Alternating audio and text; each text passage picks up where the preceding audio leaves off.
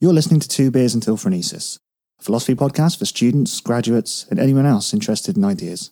Alongside regular guests and friends, we discuss some of life's big questions over a few beers. Enjoy.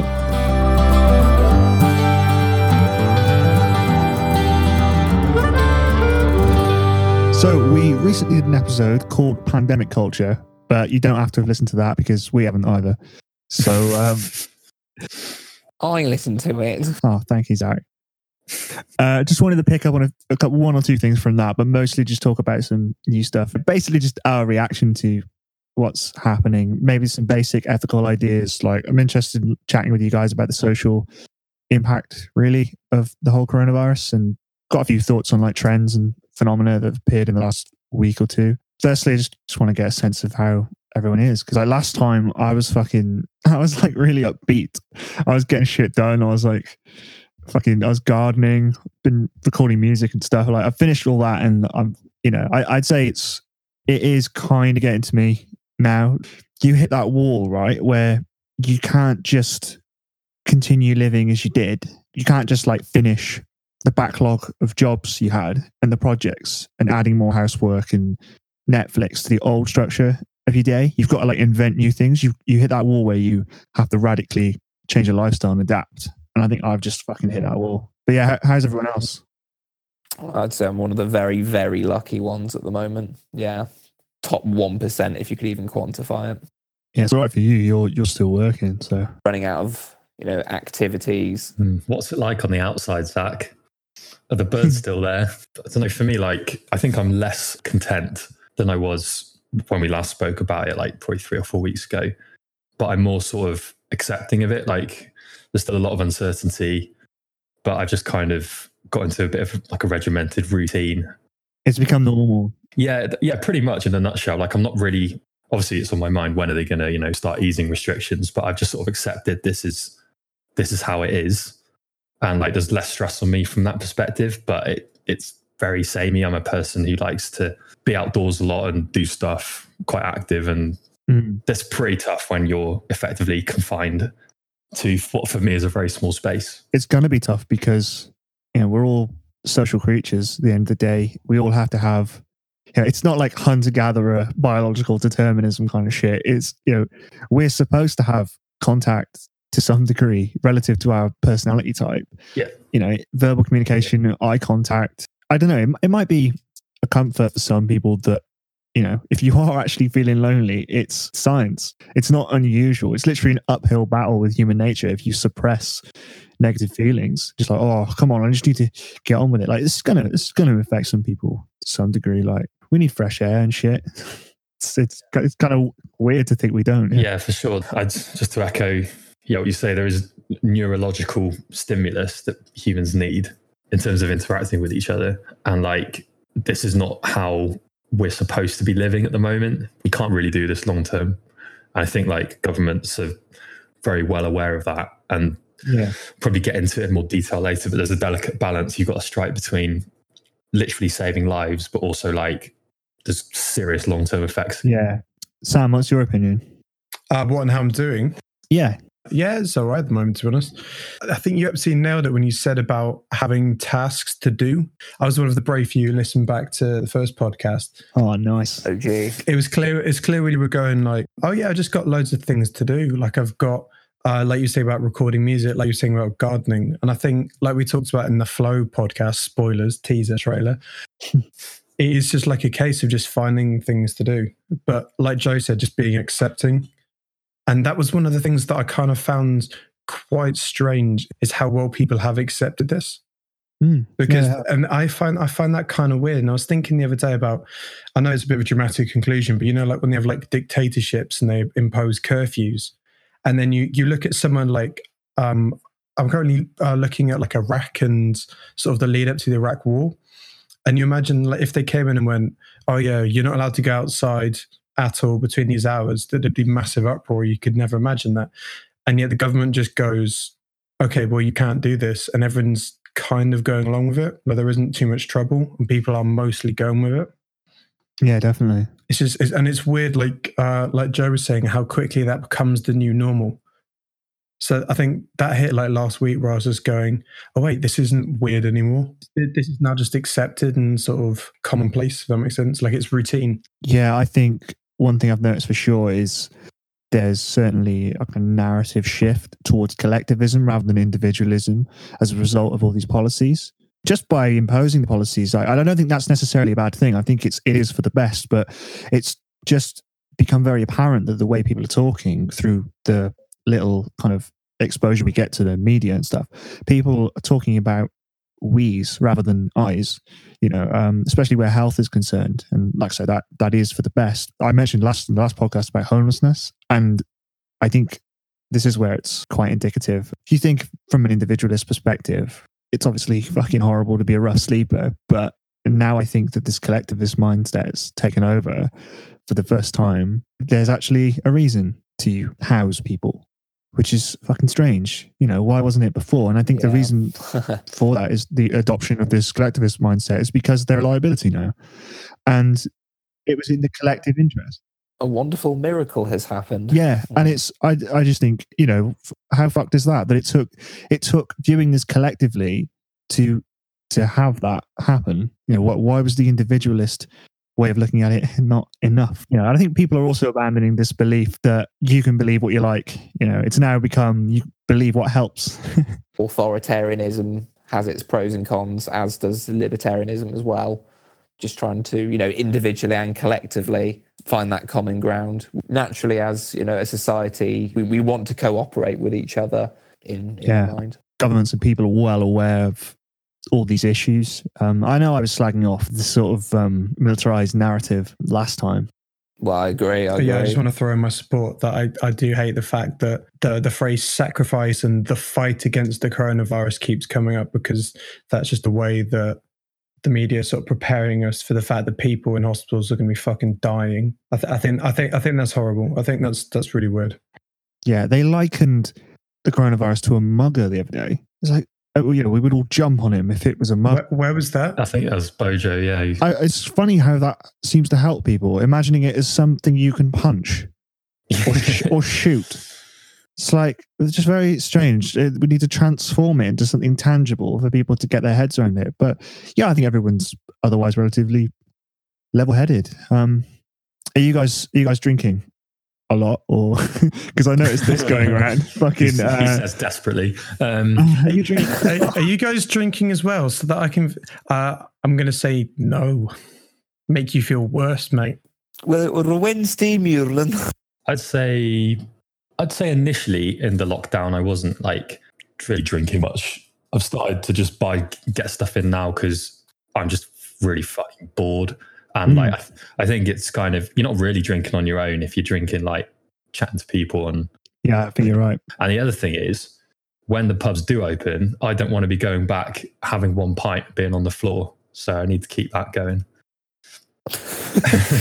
Yeah, all for the big picture, mate. It's your health. Yeah, it's training. Yeah, it is training. I don't want to get out of practice. You've got to keep it up. Acclimatization of hitting the boozer. I think the large majority of people, I think they're doing it on a more regular basis, but less intensely than they were. I certainly am. Yeah. None of us are getting smashed, right? Not yet. Not as regularly as we were.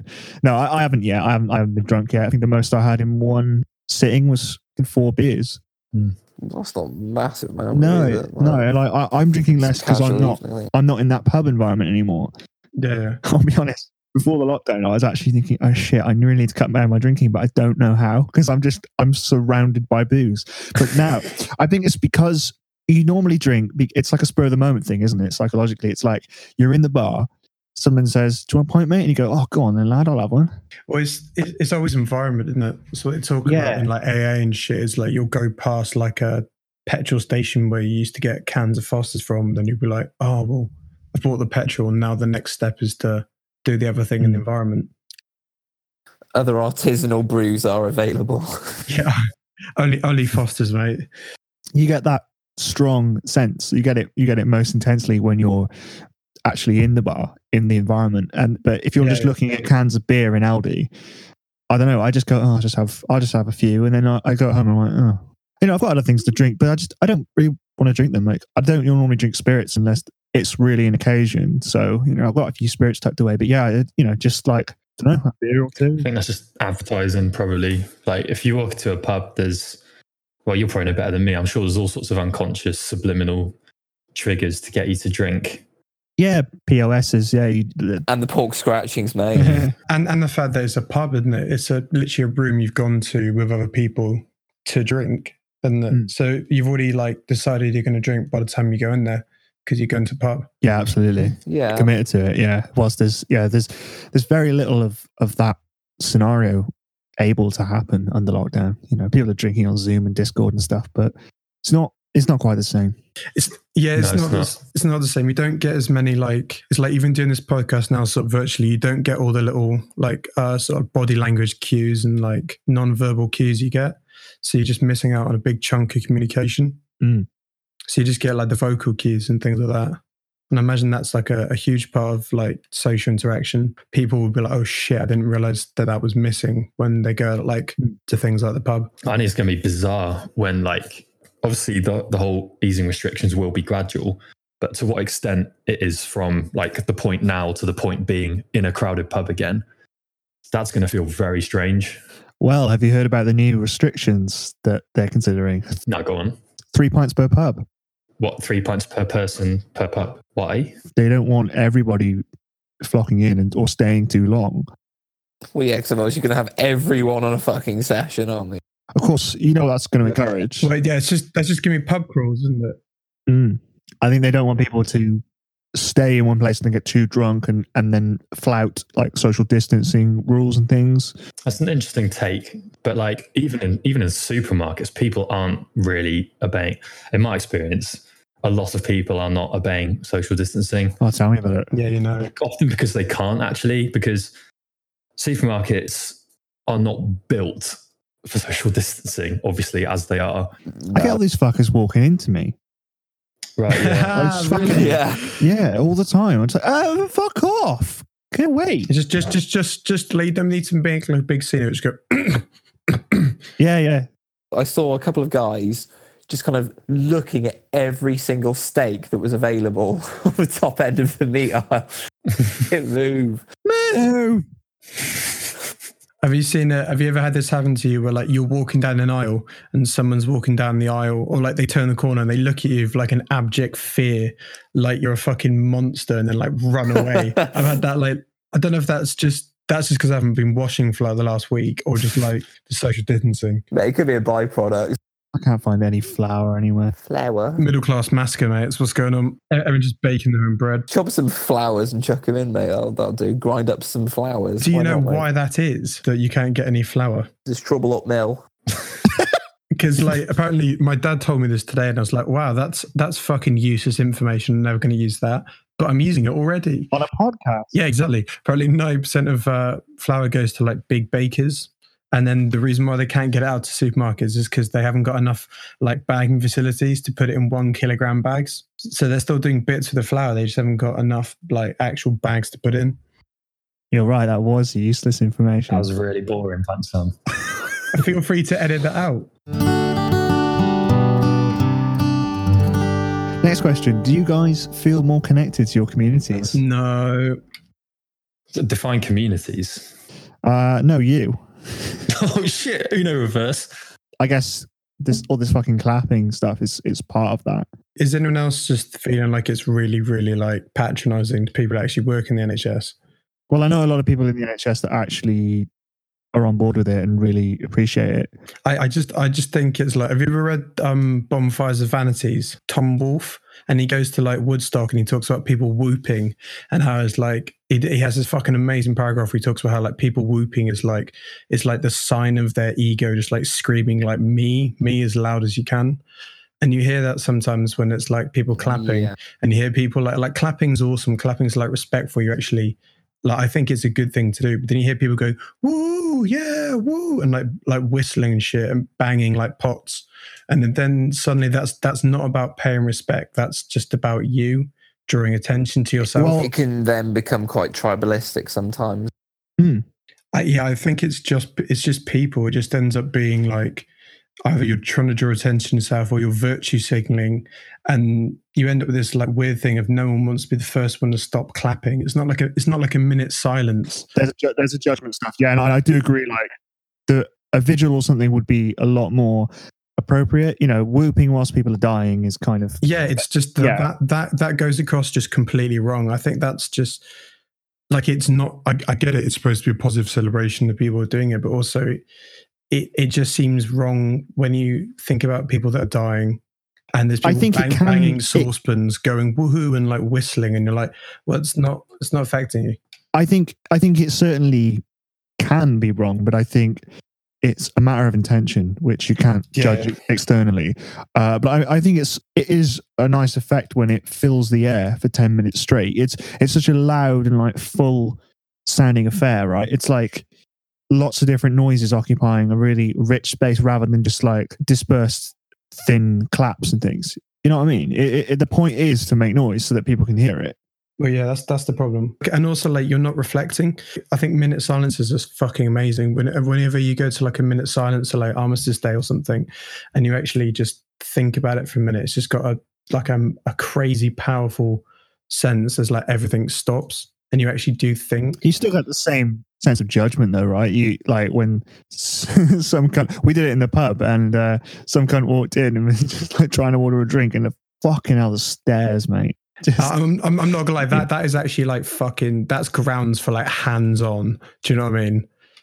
If someone's just like, if someone just walks in during a minute silence and just goes, "Oh mate, I'll have a fucking pint of cider with a shot of black in it," like that's actually like grounds for mob mentality. I wouldn't go that far, but I did join in the stairs. But yeah, that stare is like a sort of a non-verbal cue from like a judgment from the entire fucking environment around him, just letting him know that behavior is not cool. There's an interesting discussion at work about the minute silence, because like the policy they ruled on was that if you're in a call center, you can invite the customer you're speaking to join you in the silence, but if they decline, then you're supposed to continue with the call. There's a bit of like, is that really the right thing to do, or should you be able to, as an individual, just say, actually, like, I'm going to have to put you on hold for a minute? That is absolute fucking disrespect, and that should never be allowed. You should never. Yeah, I think it's one of those things that I think trumps commercialism. 100%. You know, what's more important, reflection and respect, or I mean, it is your choice. I think it should be up to people to make choices and policies around these things. But I would strongly argue in favor of, you know, commercialism comes second to this kind of shit. This kind of shit matters a lot more. Yeah, I think so too. You weren't the only one to feel that way. Trust me. I imagine whoever proposed the idea of, no, we need to make more sales, did not get the reaction they were looking for. He's just in a room being stared at him. Yeah, legit. It's a psycho, mate. Or you just go like, hey, look, the minute silence is about to happen. This might be slightly awkward, but we're going to like honor this. I'll talk to you after this minute. Like, Jimmy, it's literally a minute. No one could have a legitimate complaint about that. I actually think that would create more business. If somebody was on the phone to me, I'd be like, oh, this company, you know, they've got their head legit. Yeah. They're like a moral business, or a business run by moral people. Oh yeah, that's a better way of saying it. Yeah, maybe moral business. These see my instant fucking YouTube. Right? They're a moral mid sentence. Do you guys have any opinions on Captain Tom Moore? That old geezer that did walk around. Absolute legitimate fucking gangster, mate. Just puts everyone else to shame. Just makes you feel like a piece of shit. So he walked, was it 100 laps around his garden? Is that correct? Yeah. Yeah, he raised £35 million. Fantastic. That's a lot of money. I mean, he shouldn't have to. Well, yeah. He definitely shouldn't have to. But it's just that's just a display of his dedication to like a lifetime of service, isn't it? The fact that he has been in the armed forces for that long, was in World War II, and is now going, well, there is actually, so I'm just choking to death from fucking Corona. And he's now going, there is actually like, there's a massive crisis. What can I do at 100? What's the max I can do? What is my... Yeah, still wants to serve. Yeah. And it's not like, oh, I'm going to do the fucking CrossFit. He's like at 100 years old, doing 100 laps is actually pretty fucking intense. It's a sterling effort, and the feel-good factor for donating with that kind of thing must be pretty huge. Yeah, So I legit. expect that's part of the reason why. He only wanted to raise a little bit first, and he fucking smashed it. He had a flyover the other day from the RAF. Fucking, I mean, Yeah. people just like to rally around a good story with a good story. Really, I think in times like these, in particular, That's certainly one story I cannot be cynical about. No, Like, that is in no just- way. Yeah, Yeah, that is just fucking uplifting. And I totally understand why the media's rallied around the guy. It's fucking great. it was. Yeah. Did he release a song as well?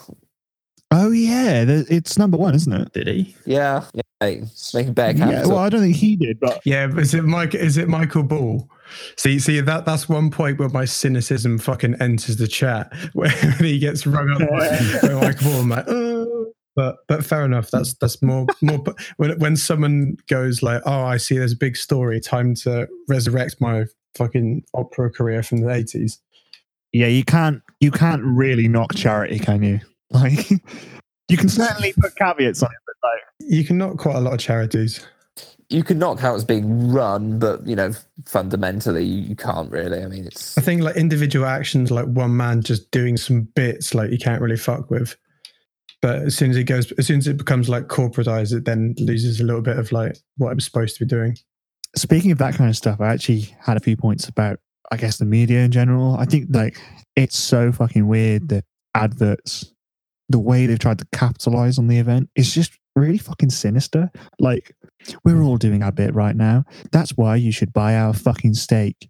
It's just like, Is that like a real thing? Like, yeah, it's confusing times for us all. We're having to adapt to new things, learn new things. There's like a montage at the same time. They've also lifted it like another stock footage. that's what you were saying about like the moral business, isn't it? It's like when Gillette did that. I know I fucking hate it when people bring up the Gillette advert because it is like like It's a rabbit hole. like literally no one cares. I don't care. But the point, I've got to have my tea.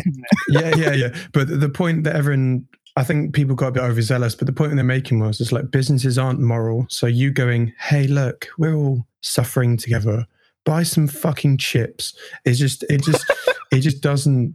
doesn't gel. No, it doesn't. This kind of stuff, like the personalization of a corporate entity, that's been happening for some time. Like see like there's a few accounts on Twitter that are known for it. They're like business run, but they just like reply with memes and really cringe stuff, trying to like appeal to bug you. people. And now they're capitalizing on this idea that we're all in it together, which we sort of are, but there's a lot of variation within that. I mean, I don't blame them, but it's just you can't really confuse this with actual community spirit. Exactly. As they're protecting in times like these, a lot of companies aren't doing too well. It shouldn't be a shock to anyone to say. And they're coming up with quite creative ways to ultimately protect margins and balance sheets and things like that. But the kind of front end of it looks all nice and glossy and like, oh, we're all in this together. Everyone's having a hard time. And then they're capitalizing on that kind of line to ultimately sell you something. Yeah. You're right, Sam. It feels off. It's like uncanny valley, isn't it? It's like you understand that the words they are saying, you understand that they mean well, but also that that's not what they really mean. You just know it's just false. Yeah. And it's disingenuous. If they like in my fucking dream utopia, it's like banks. I fucking hate it when banks have like they had a Lloyd's one where it was just like someone raising a horse. It was like, I can't remember. I want to say, banging. That's TSB, mate. TSB. Same thing, basically. But it was like someone raising a horse, and it was like, hey, we're with you all the time. We're with you to support you during lives. And you're like, well, no, you're not. You're a fucking bank. Like, LOL 2008. Lloyd's adverts are bare pretentious. Like they were pretty bad even before COVID, to be honest. Like fucking awful. I don't really know what the alternative is. I know, but I in my dream utopia, they just say, hi, we have this account. Like, they literally just go, Lloyd's has 1% interest account. Cool. Yeah. That's what you get. there's the product. So here's the pros of joining up with us. Yeah, sure. Like a real advert. But they're selling you an idea, aren't they? Like a Mercedes-Benz, like a Mercedes-Benz advert where it shows like a guy in a fucking glass house, like putting on a fucking suit. Then he goes, Mercedes-Benz. And you're like, wow, I want to do that. That's cool. Well, it's product differentiation. Yeah, it's like a lifestyle brand. Yeah, like you were saying, Joe, personalized brands are a trend. And I think also the transparent brand was also a trend, and it didn't do very well. I think these things are all trends, and you can't really judge them out of context. They just sort of come and go. Yeah, the whole transparent, basic, simple brand. So in some industries it can work, but in a lot of industries you have to have some sort of USP, which is why, going back to like the Lloyds thing, for example, they're selling you like it's more than a current account. It's like a special relationship you're being sold. Which is like mostly bullshit. But I think that's extremely pretentious. And it's like sometimes I watch adverts and I'm like, I don't even know what you're trying to sell me. And that's when I just like, I think the Lloyds is probably approaching that at the minute. Yeah. It's only because they're such a big name that you kind of know what they are.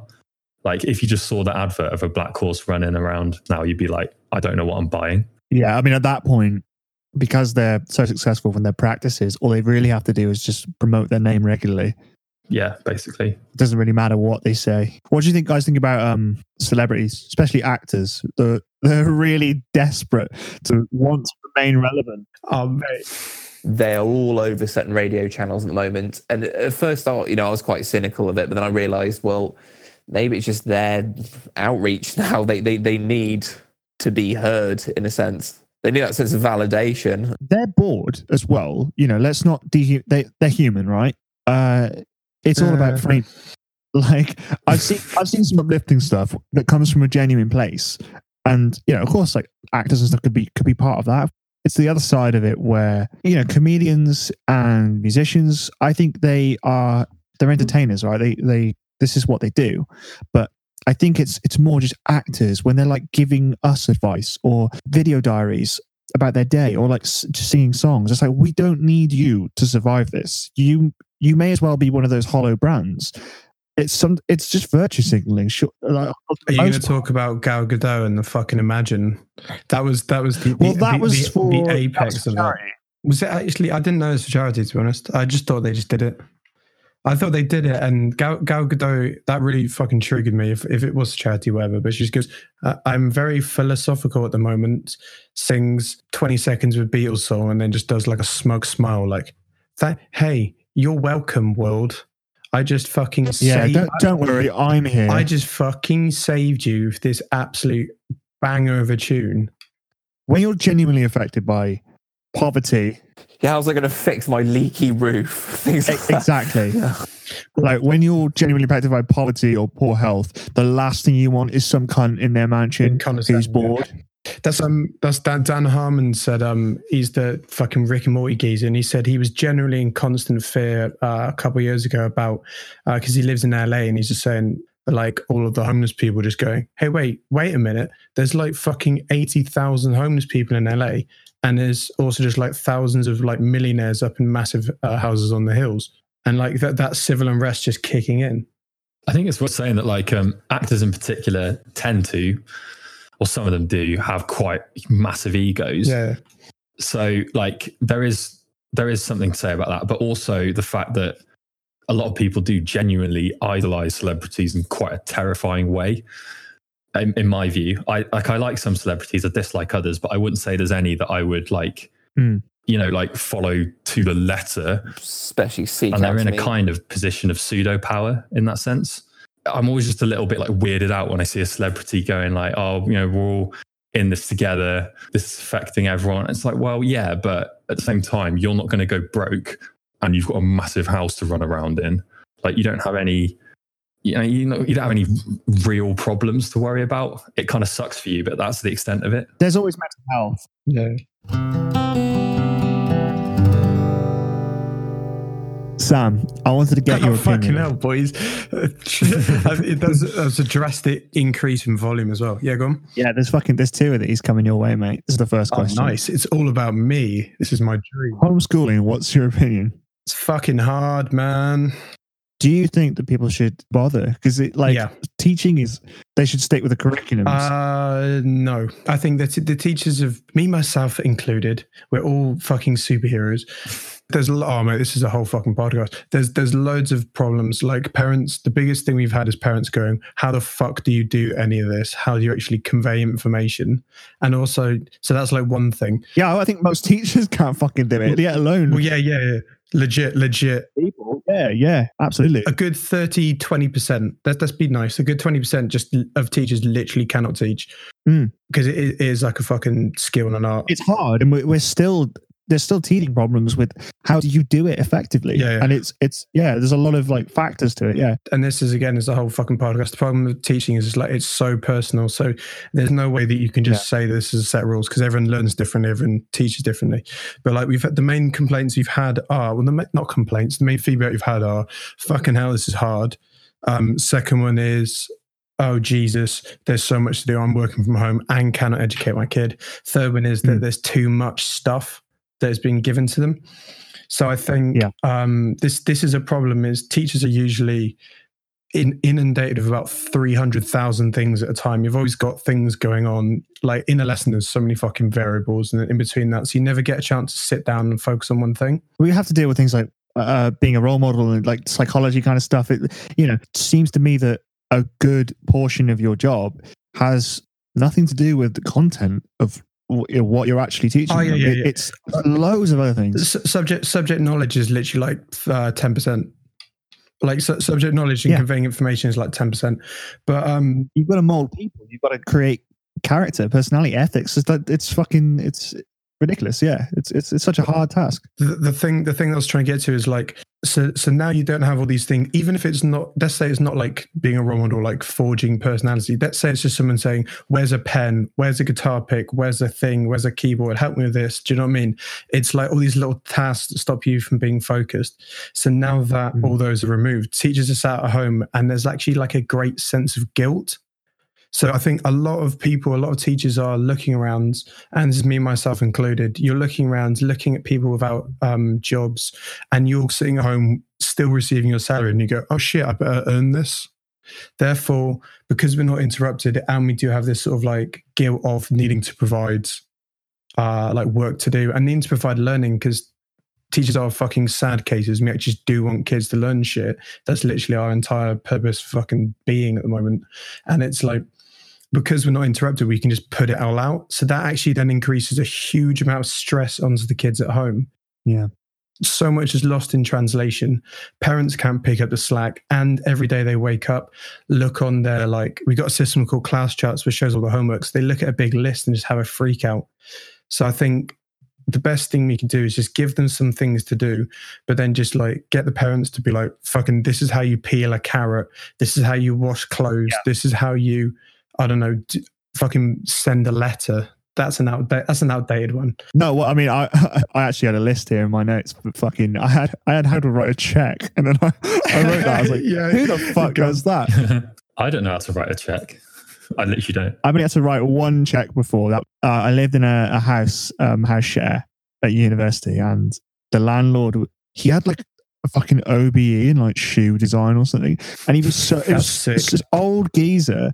And he was like, yes, just send me the rent by check. And I was like, what the fuck are you on? Like, I've never had to do that since, and I don't think I ever will. But like, I think my mum sometimes gets old customers that send in checks, but it's a novelty, isn't it? But yeah, anyway, I thought like gardening, how to grow and care for plants, and cooking, baking, reading. Like each little fucking shitty topic I'm touching is like fucking many rabbit holes. I want to do a podcast teaching at some point. Yeah, it'd be good. There's so much that you can't do teaching at school, but then we often have more contact with pupils than parents do. There was a great like podcast I was listening to called like The First Teachers, and about how much schooling used to be done at home, and it's just like suddenly that's just like completely gone. It's like kids can't tie their shoelaces unless they're taught how to do it at nursery school, and it's like that's just wrong. The way that we think about paring off teaching and just being like, here be homing, here be teaching, it's like completely wrong. It's just like a massive divide that just sort of, the fact that there's like a home and a school life should not be, if that makes sense. They should both be like a process of learning and a process of growing that continues in both. Yeah, there should definitely be some crossover from my perspective. I mean, we always complain about not knowing certain things when we come out of school as well. And it's like, where do we pin that blame? Like, I could have done with some of these skills about 7 or 8 years earlier in my life. Yeah, basically. Wide, doughy-eyed and naive going into sort of like your later teen years and 20s isn't very helpful a lot of the time. But also it's just like the capacity for wanting to learn. The amount of people that are sort of around our age, even in our friends group, that are now just like literally recreational learners. Like if I'm doing the washing up, I'm listening to Dan Carlin Have you ever heard the Hardcore History podcasts? They're fucking outstanding. They would do like a 4-hour podcast on the First World War and just go through it. The amount of people who do like passive learning when they're like, I don't know, driving to work, listening to podcasts, when they're like doing the washing up, listening to like YouTube, like the whole Jordan Peterson thing took off massively. Or like Sam Harris and Jordan Peterson sold out arenas because people are now so into like learning later in life. Yeah, audiobooks, things, podcasts. Yeah. I think it's fantastic, but also just like now that people are developing that will to learn, it's just like you can't underestimate how that is not there in children. Our whole culture towards making school an adversarial place is just completely wrong. Like the way our society looks at school is just, there's so many fucking problems with it. Yeah. Yeah, sorry, I'm just conscious of time a little bit. Well, I wanted to get your opinion again here on this stoicism and how that can help people. Can I tell you my yardstick for bad experience? Viktor Frankl. You did. Well, you said that in the Flow podcast. You were saying like, okay, so there's acute suffering, there's really bad shit, and like the Holocaust. And if you're not experiencing that, apparently you can't complain. I do kind of agree with, but I think it's maybe a little bit cynical. The example I give is like Viktor Frankl in the middle of a German winter, working outside, starving to death with no shoes on, wearing a shirt, like working outside for 12 hours. And I'll use that on myself and be like, oh, what, there's washing up to do. And I'm like, oh, I'm too tired to do it. And I'll be like, you think like you can't do the washing up, yet Viktor Frankl, and already by that point I'm just like, fuck's sake, now I have to do it. So it's like I think it's really good, it's really useful to have a powerful benchmark for suffering, so that you just go, I think you're right there, so that if you have something you can go, oh well, is it that? No. Well, I could probably do that. Go Holocaust or go home. Well, yeah, but like compared to that, this is nothing. Absolutely nothing. Can you extrapolate that basically forever? Okay, so if you ever had to do anything in your life more difficult than the Holocaust, probably not. yeah. So exactly. You just constantly usurp. Any time I have to impart suffering upon myself in any way. Well, it wasn't as bad as the Holocaust. It wasn't as bad as Jesus being crucified alive. Yeah, I could probably do that, and then you just never stop. The Catholics have it, didn't they? Like I don't say every, but a lot of religions have like a benchmark for suffering, where they just go, well, compared to that, is what you're going through that bad? And it's like Marcus Aurelius has got that line where he talks about, ask yourself this question: what is there now in this work that I cannot stand? And you'll be ashamed to admit it. When you look at it and you ask, like, what is this thing that I'm pretending is really the worst thing ever? What is it that I actually can't deal with? And you go, oh, there's actually nothing. There's nothing in this situation that I cannot deal with. I agree in essence, but people have committed suicide over smaller things. And I understand it's because they don't have that benchmark, or they can't access it, or there are certain things that are going wrong in that process, definitely. But or maybe they're experiencing something worse than the benchmark. Maybe their subjective experience is worse. That's what I was trying to get at. Yeah. So objectively, I agree with you, but then there's the subjective quality, which, I just want to get that out there. I'm not ruling that out. I'm not saying like if your arm's not broken, then you should do it. Yeah, it's this internal conversation. Yeah. So you're just finding you're discovering your own benchmark. Okay, that makes sense. Well, yeah, it's an internal yardstick, and it's like your boy Marcus Aurelius says, like the only thing that we actually fear is the fact that this suffering will never end. I remember Ham Saras talking about that in the teachings of the Buddha, where it's like you can bear pain, but it's like in that moment you've already borne the pain, if that makes sense. So you've already dealt with the maximum amount of pain that is happening in that situation. Your only fear is the fact that pain will never end. And as soon as you just like focus on the instance, focus on the moment and sort of move up past that, you stop or remove the fear of the fact that it will never end. If that makes sense.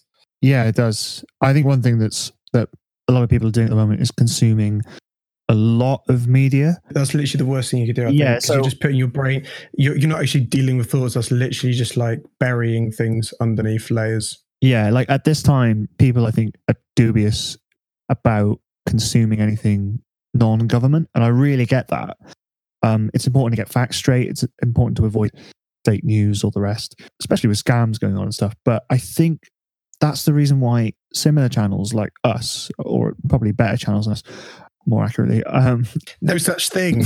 aren't creating like COVID related content, and I haven't actually seen much philosophy on the subject, and I think people aren't interested in it either, because I think people are glued to looking at the death toll every day, and I just kind of want to communicate this idea that I think it can be helpful, but I think also an overconsumption of the same news over and over again is what breeds anxiety.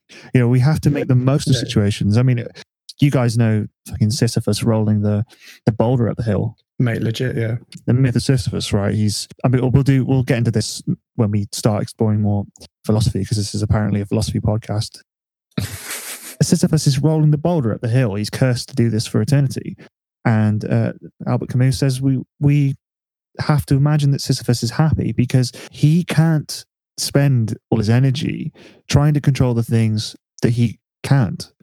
You know, you could literally only do what you can. You can't control the pandemic. You can't control everything else. You can only control your reaction to it. And that's a really important thing. You can 100% control your reaction to it. Focus on small things and focus on the things you are more in your control. The more in your control the thing you're focusing on, the better. You'll be a lot better off. There is so much choice in emotion. It's like if you're angry, you're actually choosing to be angry.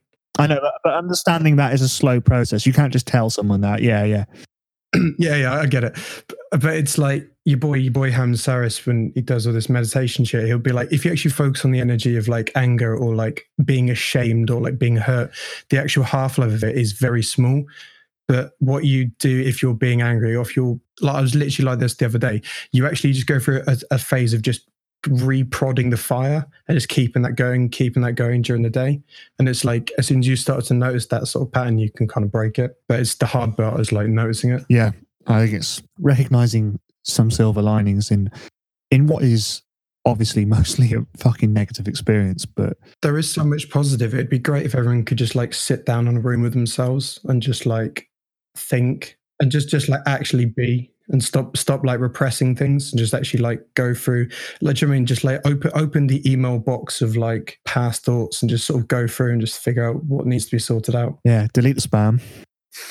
Yeah, literally, mate. Fucking send those big dick pills back. The control thing seems to divide people, because like for me, I'm very much in the camp that if I can't control it, I don't really worry about it. But for some people, it's the very lack of control that causes them to just spin the fuck out.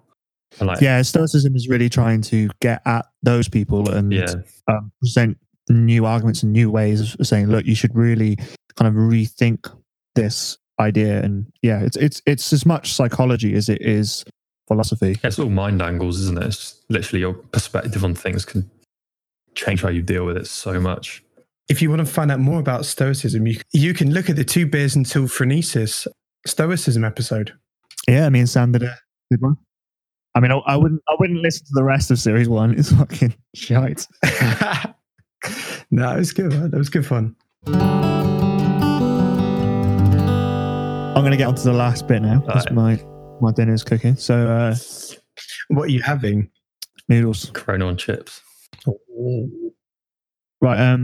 So obviously the effects are going to be wide-reaching. It could potentially herald a completely new type of society in a lot of ways. Maybe not straight away, but the immediate effects are going to be largely negative. But I think it's interesting to speculate about what changes could come, because I was thinking about all the great empires, and they've always been shaped by disease. I mean, you look at the Roman and Byzantine empires; it contributed to their downfall. Civilizations are always kind of holistically affected and changed at the precipice of a pandemic. So you take the plague, for instance. kind of led to the establishment of all these different boards and government powers and practices that shape the modern world, really. Like quarantining, as we know it today, was basically handed down to us from the European experience of the plague. I think it was Foucault, actually, who wrote about this. Basically, every inch of movement inside and outside of towns was segmented and controlled for the first time in history. So unprecedented shit. So in every street in Europe, people had to like roll call by yelling out their health. The penalty for which would be lying. If you lied, you get your fucking head chopped off. Nice. Yeah, as if they didn't have enough problems to deal with about 40% of Europe being entirely wiped out, and yet they're doing that already. There's going to be no one left. Yeah, I think those sort of mortality rates, it's an entirely different systematic shift that we'd experience in more, established democratic societies today. It's a mad case of order rising to meet chaos. Your boy. Similarly, like diseases have shaped like Indian politics, and I think Foucault actually says that like the Black Death basically turned society into a lab, like where everything could be controlled for the first time ever in history, and we've never really lost that sense of control as far as the state's concerned. It's really interesting, kind of. Yeah, but Foucault's got a tad of he's tad biased, though, isn't he? Well, yeah, but I think there's something. He's a tad biased. But yeah, like the idea of healthcare being in the interests of the people in charge, I think that's a good thing. Because they're the ones who actually sort it out. Indoor plumbing and drinking water, fucking quite a good fucking thing. Just a dose of daily leeches, just drop them all over your arms. You'll be fine. Right as rain in no time. Well, I think our society's already got like little bits of socialism built into it. I think they're already in like the places where they need to be, like you said, with the NHS and like water and stuff. Yeah, but yeah, I think the effects of this particular virus won't be understood for a long time, maybe even years. But I don't know. What do you guys think will happen? I think personally, it's going to be like a newfound respect for simple things existing in the home and like online communication. I would love to think that was the case. Yeah, go on. But Zach, go realistically, in practice, I think a lot of things will just go back to normal. In a few months' time, we'll go back to our little cozy hobbit holes, and a lot of people completely blissfully ignorant of what happened a few months before. And I think mentally, a lot of people will only respond as a last resort if they kind of have to think, oh no, I have to do it at the 11th hour, because otherwise a lot of time you cannot just encourage people to change. I don't think it's about encouraging people to change. I think people will just naturally change some behaviors. I mean, the economy is certainly going to be affected, and I mean, we're all spending less, right? And I think to some degree we've all kind of come up with some degree of, oh well, shit, I don't actually have to spend as much as I was because I'm not now, and I'm in that sense I'm doing fine. Yeah, I'd like to think that a lot of people will be spending a lot less money on tat effectively that they don't need, and materialism will hopefully take a bit of a dive. But building on that, I'm not going to bring out any actual numbers, but there have been surveys done fairly recently which indicates that we're sort of migrating towards, in my opinion, not a totally cashless but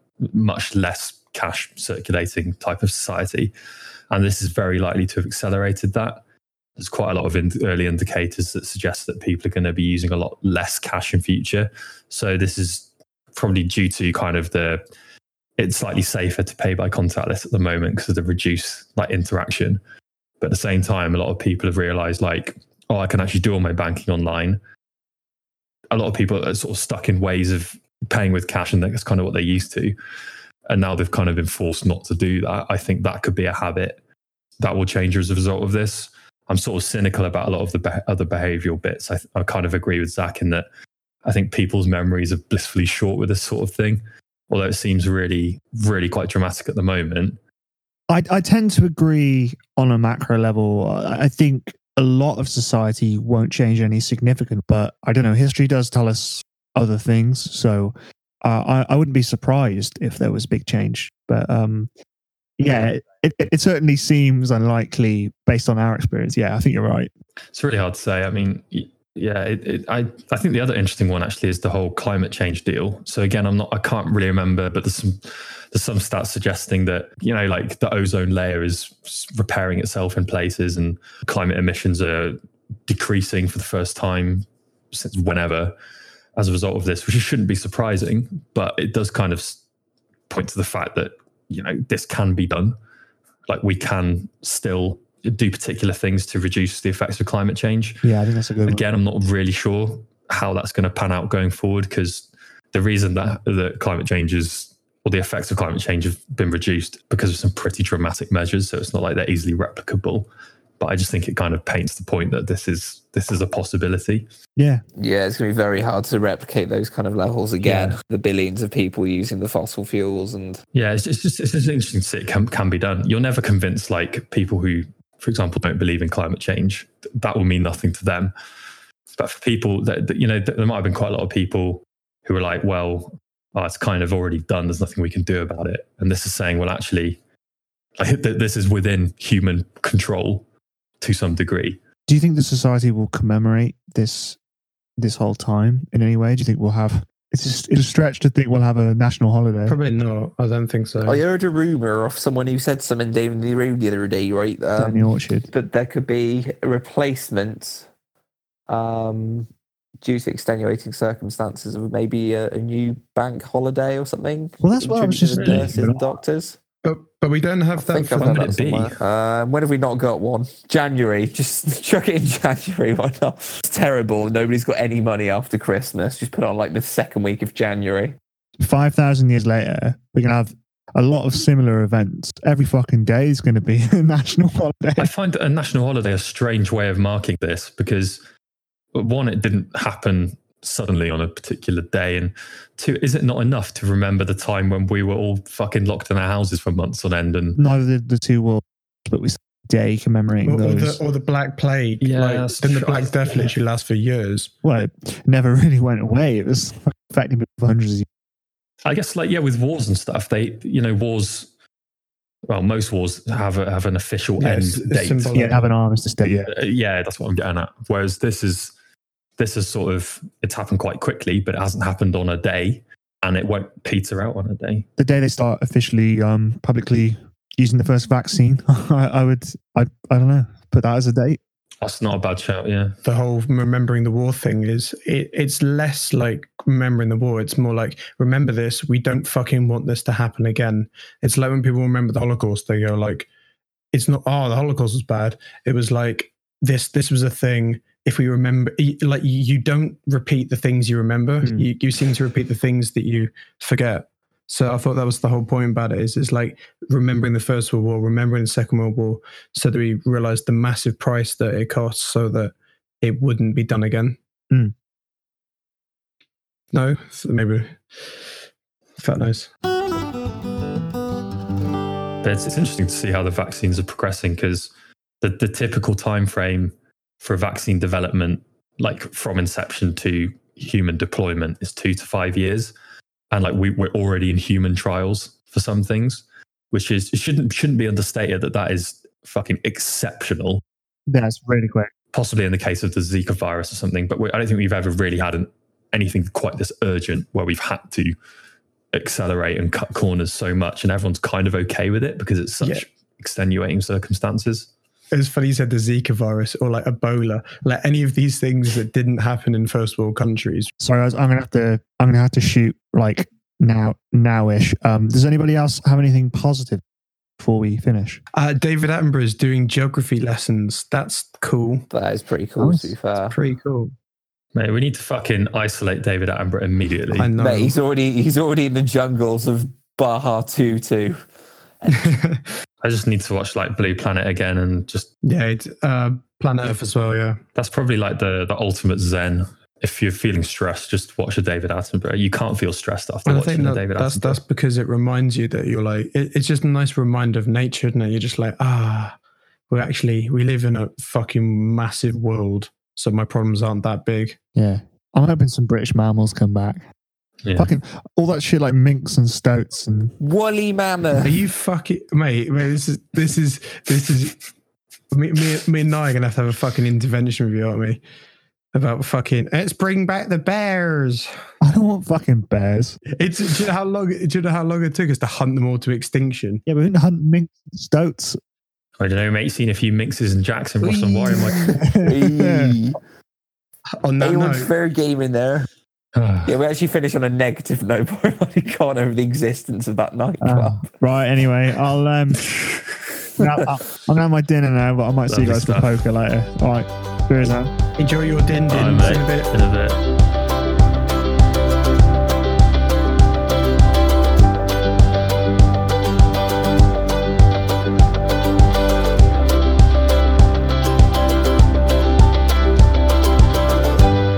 On a side note, I've got flour in my cupboard that expired like 8 months ago, but it looks fine. Is Flour doesn't It's dry as fuck, mate. It's dry as fuck. Do it. yeah. It turns into mice, doesn't it? Legit. I went to someone's house. I won't mention his name, but it was it's no one on here. But it was about 7 years out of date pasta, but it was good. I mean, it looked like it'd been eaten. Who the fuck was that, Grebo? Not me. What does me. it rhyme with? Flan. Flan. Oh, right. Man. Yeah, I was like the way this person has one fucking name, like Cher. It's just like Flan. You're like,